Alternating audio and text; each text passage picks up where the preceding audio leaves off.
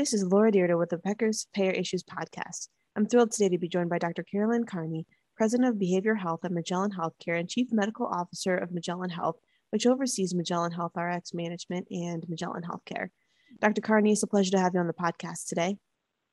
Thank you so much for having me.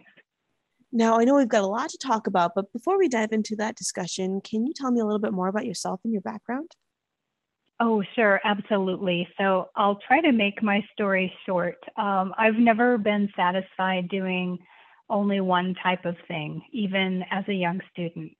For instance, while I was in college, I was one of the editors for the school newspaper and the literary publication, while taking on science courses needed for medical school and doing an internship with a congressman.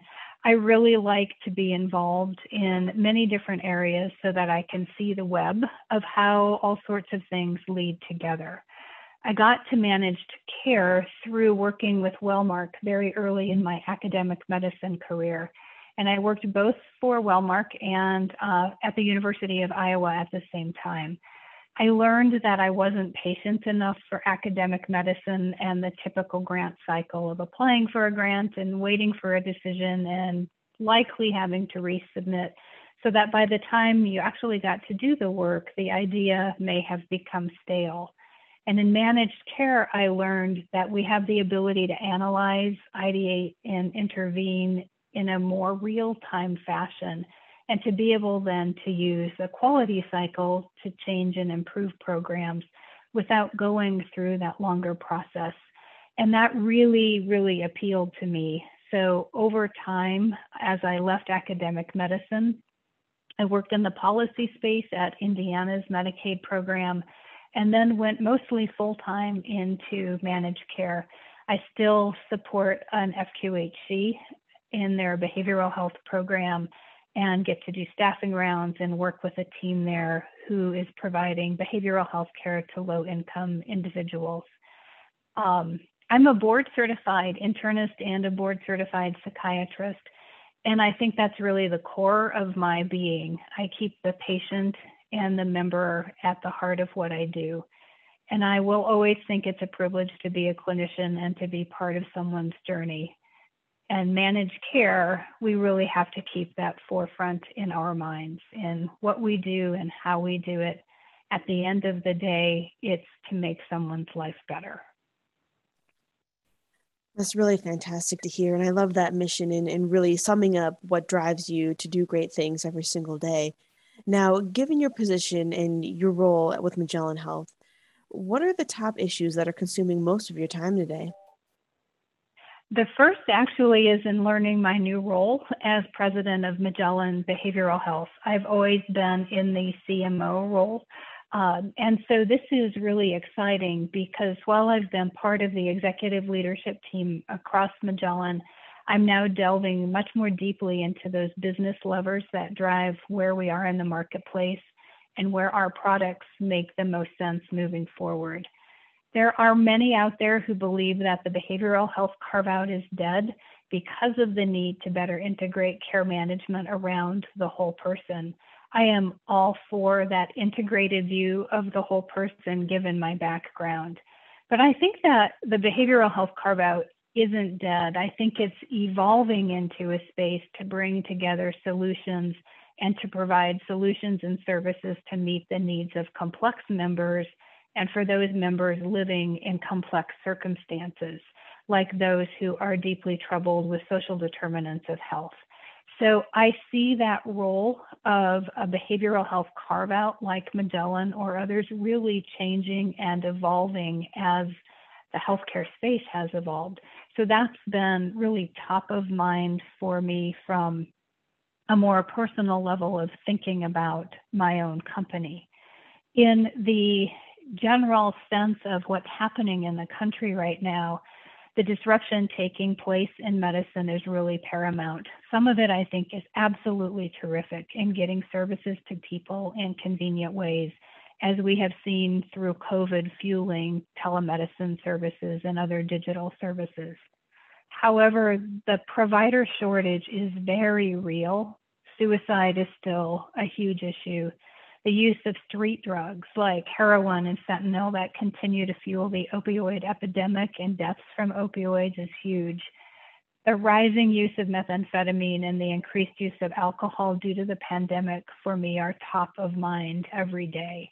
And how we come up with solutions cannot be the work of just the managed care organization. It has to be much broader than that, including changes and support coming from our government for ongoing policy issues. For instance, keeping some of the aspects that came to be during COVID that supported telemedicine services, keeping those alive post-pandemic is very top of mind for me. I also continue to really be motivated by the collaborative care models for behavioral health. These help solve for quality and availability of care. They help us deliver appropriate behavioral health services in primary care and in other medical settings like pain clinics. And importantly, I believe we'll see they will help solve for some of the availability issues that we're seeing in the behavioral health field because of giving people care early on, earlier in the course of their disease, in a setting where they're receiving the rest of their health care so we can integrate everything together, may open up spots with behavioral health professionals for those folks who have risen to moderate to severe levels of need. So we can really align services where members are and get the right services to members who have the highest need. Those things are really motivating me right now, and in thinking about this, really consuming a lot of my time. I love being able to be at a place where we can step back and look holistically at all of the solutions out there to put together the right programs to address these problems. Absolutely. I think that sounds really fantastic. And I love, the way that you're looking at and focusing on behavior health and what it really takes in order to serve complex patients and people in complex situations. I think that really seems like a key to many different healthcare organizations. I think, the next question I have here is just along those lines. Obviously, it takes a lot of resources and able to develop and innovate in those spaces.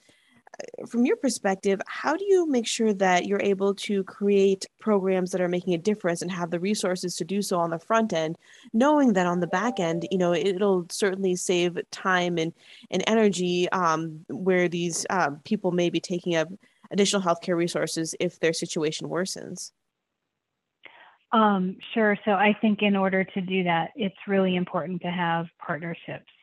And those partnerships are necessary across the provider landscape as well as within communities.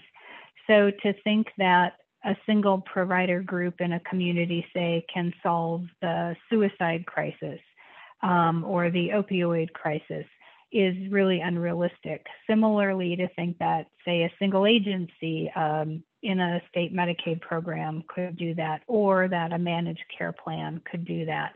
Those entities really need to come together to make situations where 1 + 1 = 3 in terms of improving the kind of services and tackling some of those problems that we see in healthcare today.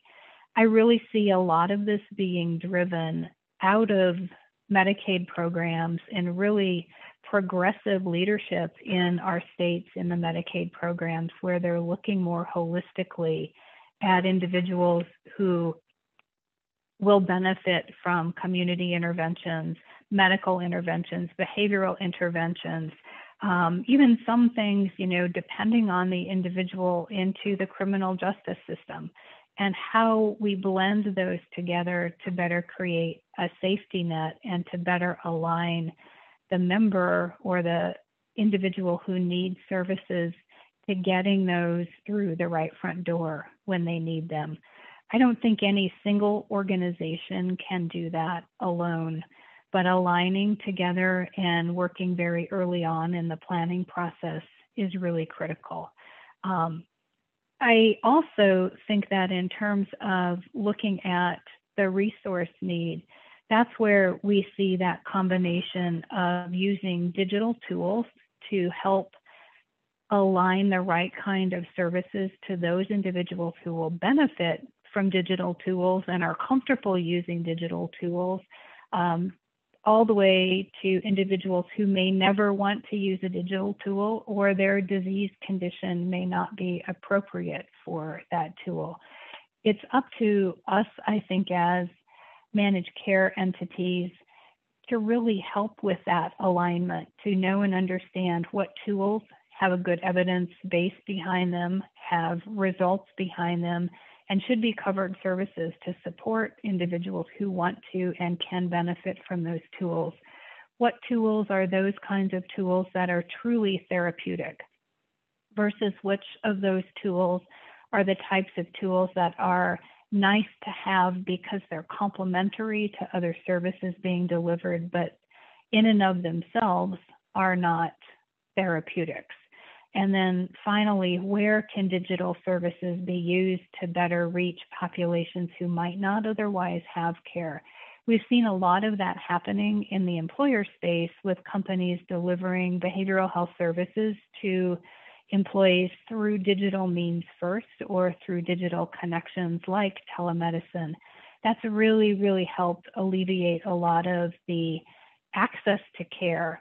It doesn't change the availability of care necessarily because we're still all competing for the same provider pool.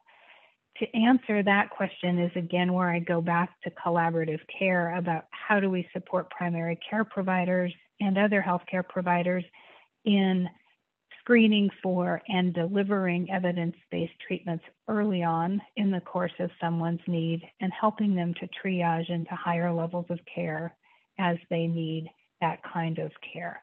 I think that combination of digital hands-on in many cases and combining the hands-on with the digital will get us to where we need to be. Got it. I think that really just paints a great picture of where healthcare is headed. And from your perspective, are you seeing those conversations between yourself and payers as well as providers getting easier? Or how are things changing as the needs of patients and the community changes and you have additional technologies to bring that together? What do you see as being different? I see what is different will have to be a couple of things. Payment models is the first one.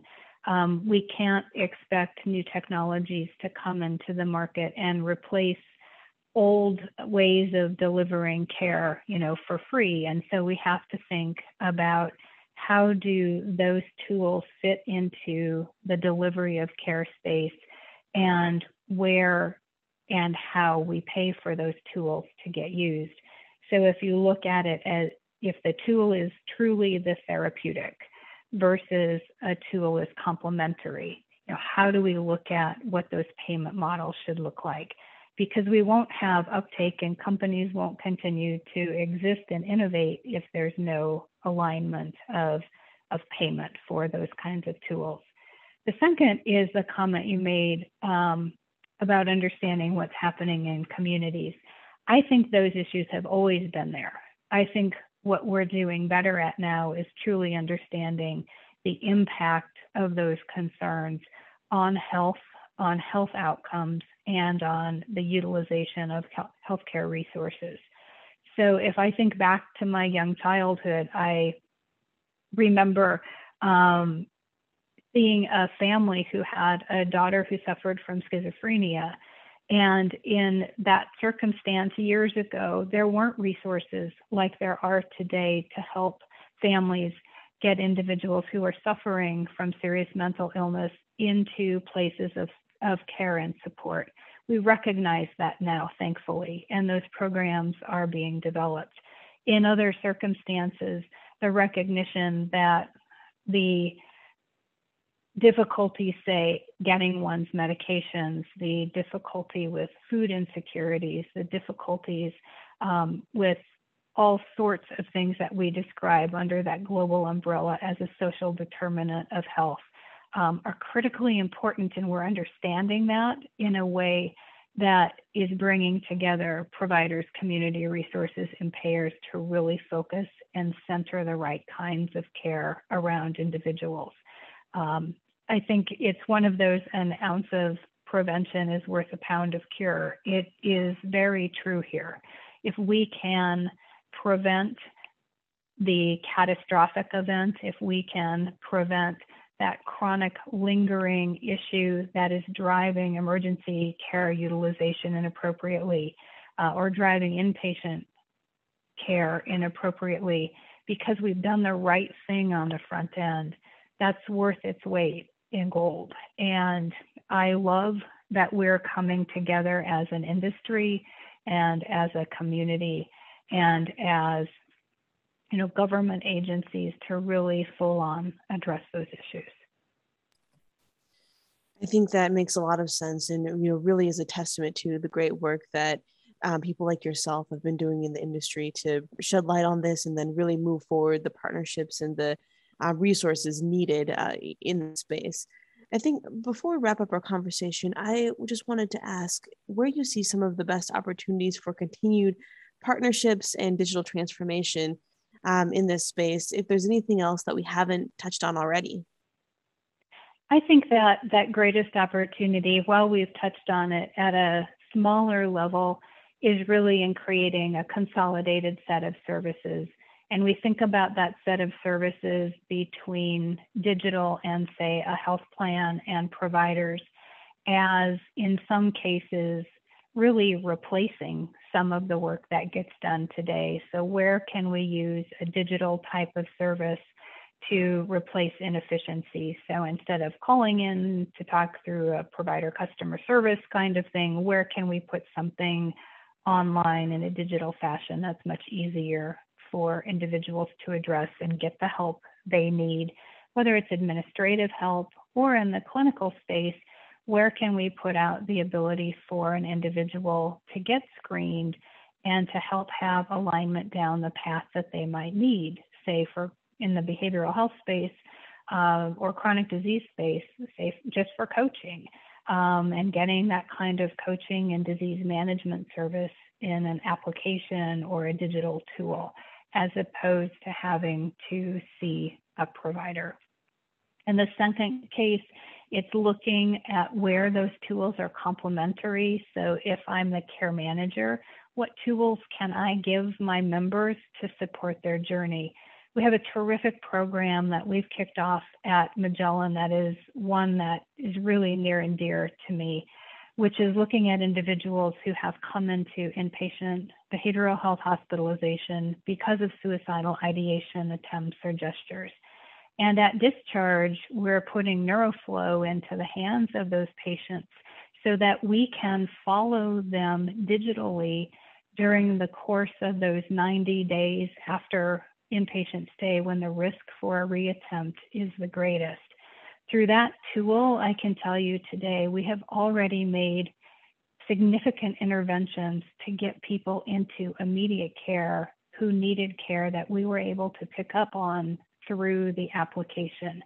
And so that kind of complementary tool where our care managers can see the data and can know when to intervene to help individuals who may be headed toward a bad outcome. And then finally, I think we have to look at areas where we really do need the human touch, and digital is never, ever, ever going to cut it. And I think about, while a digital tool can enable peer support in occurring or can enable a recovery support specialist in reaching an individual, it's that human touch that will really matter in connecting an individual with lived experience to that member in need. And that kind of thing, we can never, ever forget.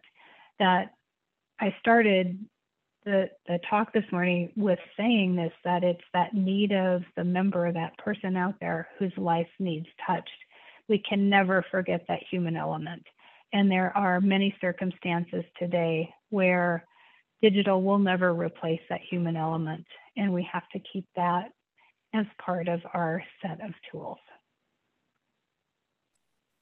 Dr. Carney, thank you so much for joining us on the podcast today. This has been a really fascinating discussion, and I look forward to connecting with you again soon. I really appreciate the time and the questions. Thank you so much. And thanks to Becker's for keeping these series alive and well. I love hearing what other folks are doing in this industry. Thank you so much.